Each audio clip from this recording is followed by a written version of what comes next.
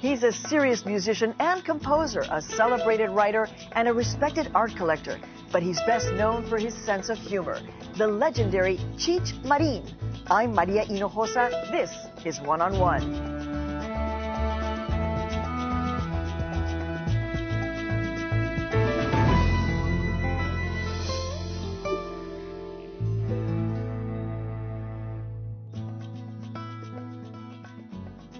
Cheech Marin, welcome to the show. It's a pleasure and an honor to be here. Oh my gosh. I mean, I've known about you since I was a little girl.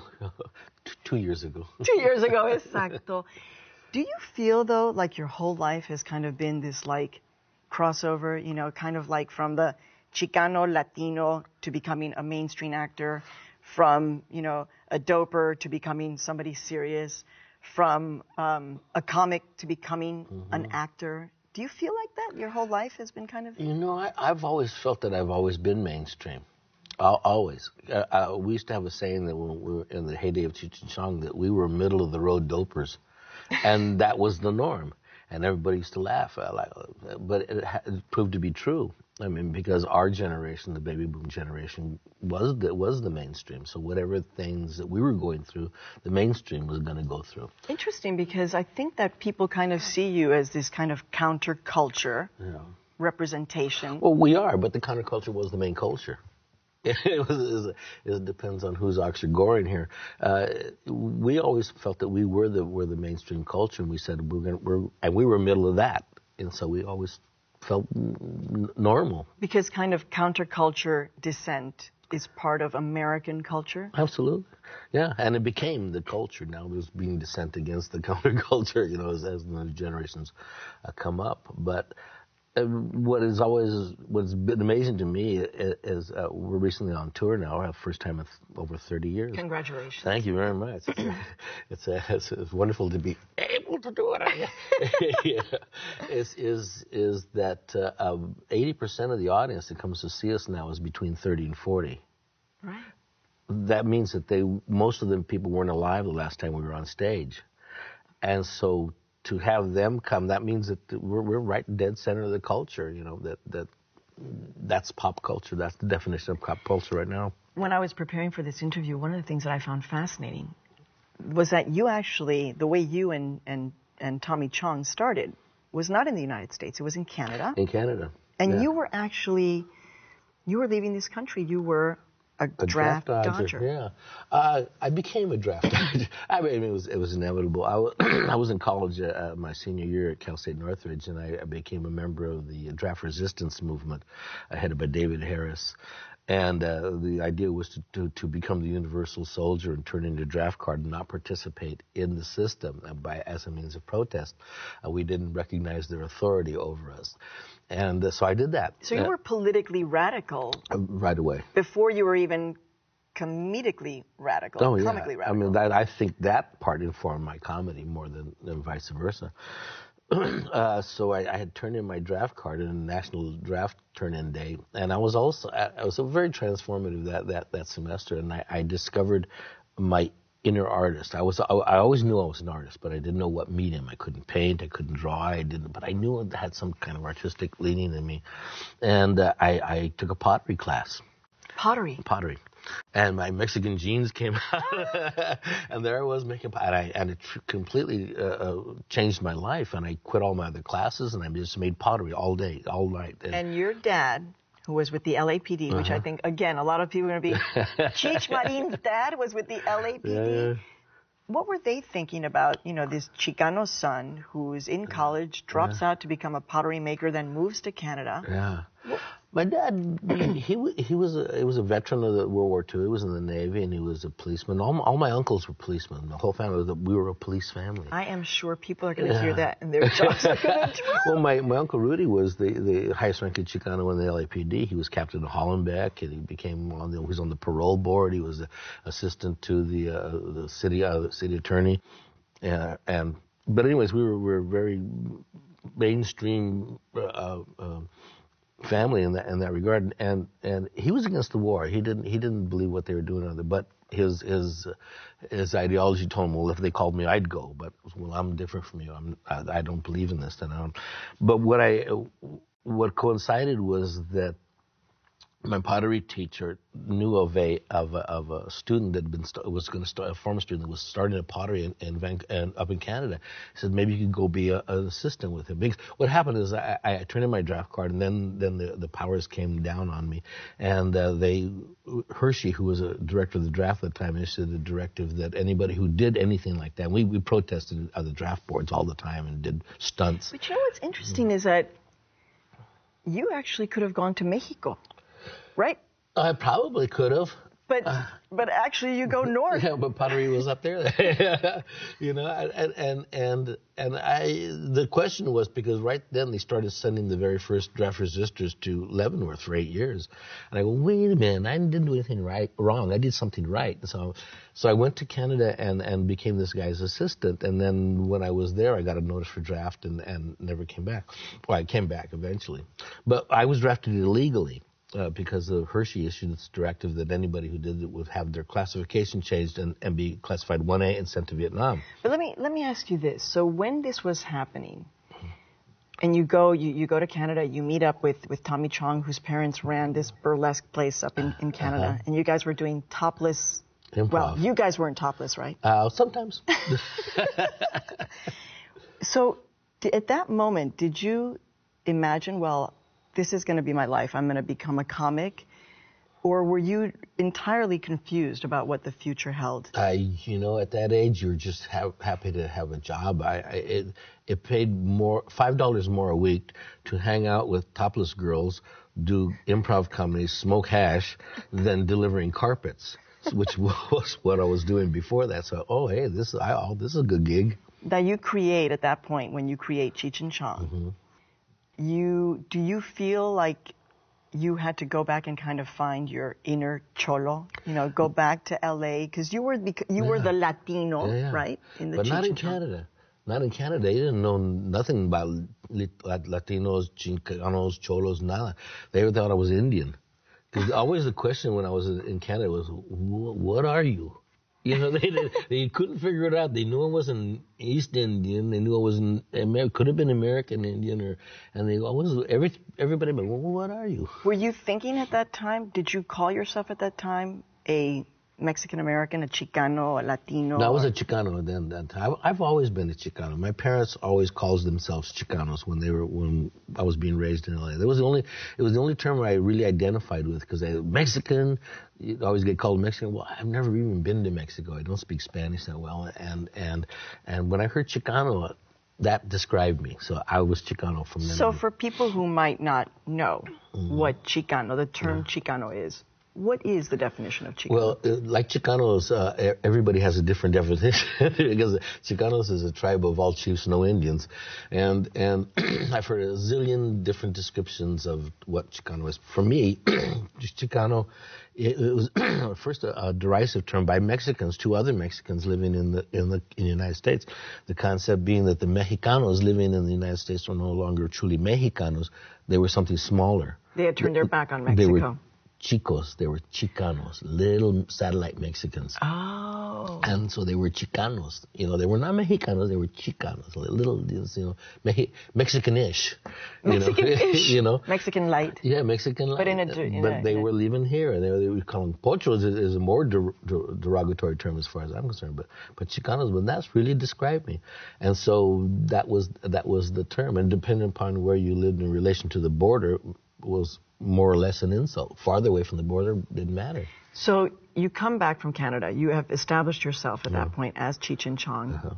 You make that incredible album, Big Bamboo, that was being played in the back of my house, so my mom and dad couldn't hear about it. You're like others. When, though, do you realize, you had a great run, Cheech and Chong. Oh, yeah. Huge, you broke records, selling albums. At what point then do you realize, okay, I want to break away from the Cheech that everybody knows, the stoner guy? Was there a conscious decision in your mind in order to break into Hollywood? No, not really. The decision was the relationship between Tommy Chong and myself. That wasn't working. that had become contentious. And it wasn't that I wanted to break away from being Cheech the Chicano stoner. I was perfectly happy with doing that. What I wanted to do was to shift our focus just from sex and drugs and rock and roll to other stuff, but using Cheech and Chong. But it was a power struggle within the group. That's so interesting, because I would have thought that you made this decision that you wanted to kind of break into acting and directing. You would have been happy to stay Cheech and Chong. Yeah, absolutely.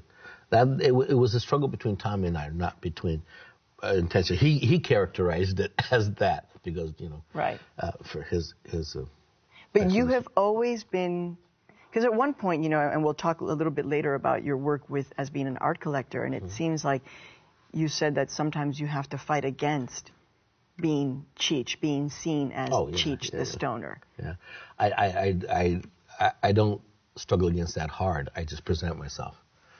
And did the doors open in Hollywood? I mean, I have to be honest with you. When I first saw you, I guess, mainstream television, Nash was the name of the show, right? Yeah, Nash Bridges. Yeah. Nash Bridges. It was a little bit hard for me. I was like, I can't see Cheech as a police officer. That was truer to who I was than anything else. My dad was a cop all my life. I grew up knowing I lived a cop's life. I was a cop's kid. And so being Joe Dominguez and Nash Bridges was so second nature to me. I was the easiest role I ever had, really. And in Hollywood, where it's hard, I mean, you know that. How difficult was it to be taken seriously then, to take the Cheech stoner hat off? Oh, that was very hard, because it was like turning around a super tanker. It doesn't stop and go 180 degrees. How did you do it? How did you? Persistence. I mean, did people not even take your calls sometimes? It's just how do Hollywood is all perception. It really is all perception, and it's how to change the perception of you from being that guy. You do it one step at a time. Everybody always thinks, well, you work all the time. I'm Chicano. I have to have 3 jobs. We never say no to work. Exactly. No, okay, I'll be there. And it was just one job after another, and I didn't recognize that I had to change. I just did it. I said this will eventually evolve into something. So I just kept working, and I had to work.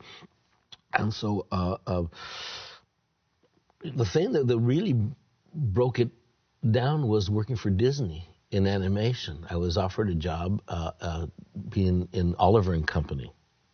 Still a Chicano character, but in a Disney movie. It was very significant that Disney would hire Cheech and Chong.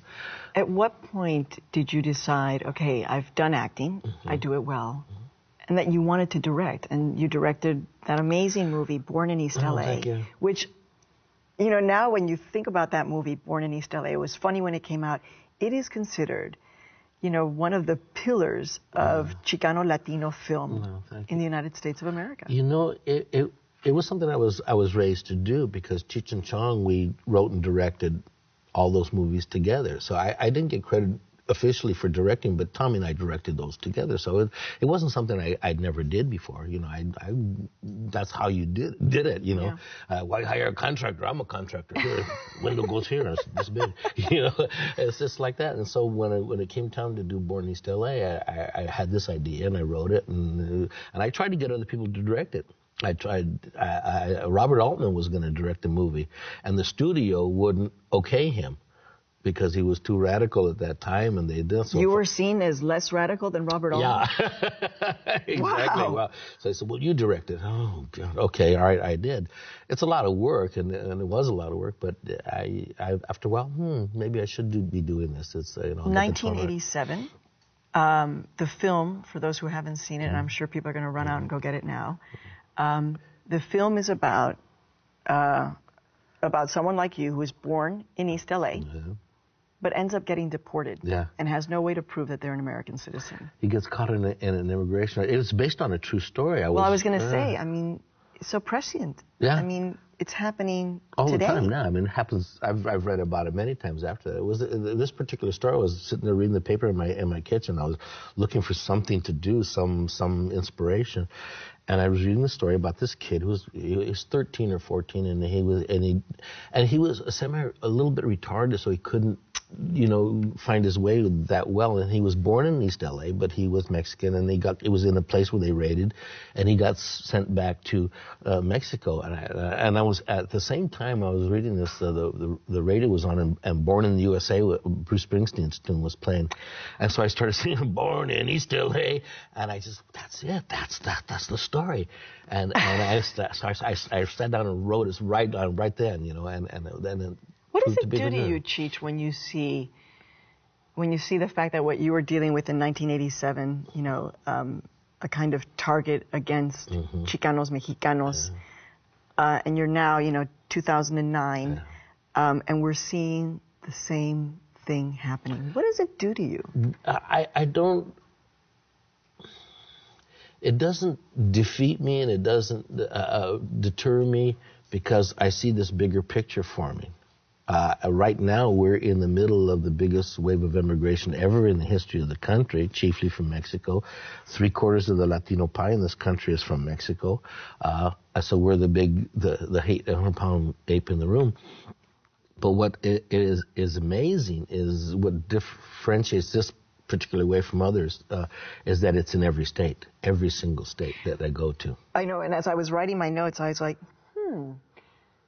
So we have Chicanos, but that means that now we're actually going to have Chicanos from Tennessee. Exactly. Chicanos from New York City. Exactly. Chicanos from Chicago. Yeah. It is going to totally transform the United States culturally, financially, ideologically, and there's no way to stop it. There is no way to stop it. There are 11 just illegal immigrants, probably the same number of legal immigrants spread out in every single state. There's no way to stop that. It's like a lava flow. There's a way to direct it, but there's no way to stop it. So do you feel like, when you were battling to kind of be taken seriously as a Chicano, as a Latino, do you feel like now you can stand back and say, wow, you were one of those people who were pigeonholed? Yeah. And in a lot of ways, you've been able to overcome all of that. And you're just seen now as a mainstream I've always thought I was mainstream. I think I'm mainstream now. I think that Latinos are mainstream, and they're just, it's not the fact that they are, it's the recognition of the fact they are. All goes against perception once again. You also have, again, broken a perception of Cheech Marin. Yeah. Because you have become a very serious art collector. Yeah. An amazing, and that was one of the first things that I heard that you were doing. I was like, wow, I really need to look again at Cheech Marin. You have a very specific collection of Chicano art from a very specific period of time. What happened there? What was it that you suddenly said, wow, I need to start buying this artwork? I was always an appreciator of art from a very young age. I was very fortunate in my little group of cousins. I had 3 other cousins who were... You only had 3? Well, the inner core. The inner core of 50 cousins. My son is like, I got 150. I had a big family too, but the cousins that I hung out with, Louis, Lali, and Regine, we were Chicano anomalies. We came from working class families, but they were very intellectual, and they were very scholastic. We all got scholarships to every school we ever went to, and we always used to challenge each other. It was like we were these academic strivers, and we were on each other, and it was always, and they all went to succeed. Now, my cousin Louis, who was the leader of the group, he was just this genius who got a scholarship to every school he ever went to, and we were always were pitted against each other, and from an early age, my little niche was art. I thought, well, because I wanted to be an artist, but I couldn't draw and I couldn't paint. I could make a stick figure maybe, but I couldn't do that. And I didn't know it was something you could learn to do. It's just you had it or not. It's like you were fast or you were slow. So your role in the competition was, I'm going to start buying art. No, I'm going to learn about art. So that's what I did from a very early age, like around 12. I would go to the library every week and take up all the art books. Oh, that's Cézanne. Okay, that's Miro. Okay, that's Rembrandt. What I love about this is that hopefully people will watch this and, because you do so often break these stereotypes. Yeah. And I do hope that people just think, we are so much more than the stereotype that we are created, whatever it is.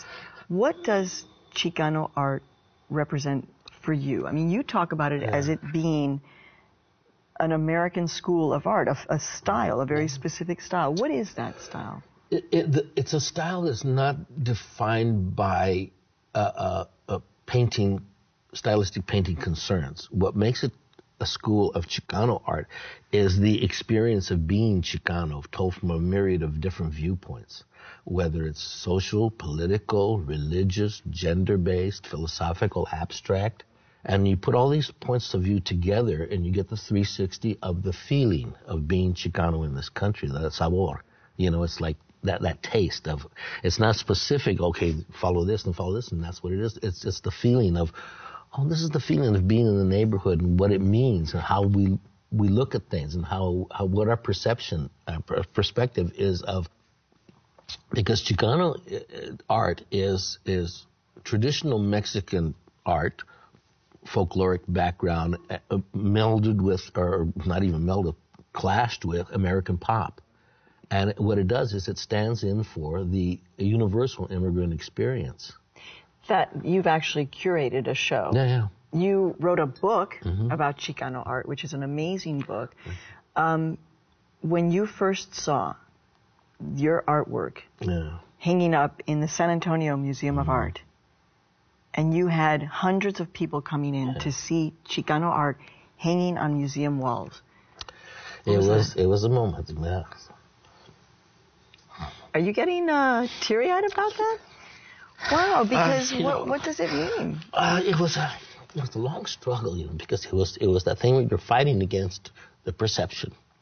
And I kept insisting that there was a Chicano school of art, and everybody poo-pooed me. Oh, we don't use a school of art anymore. It's very old school. It's very this, for that. And then I said, well, you know what?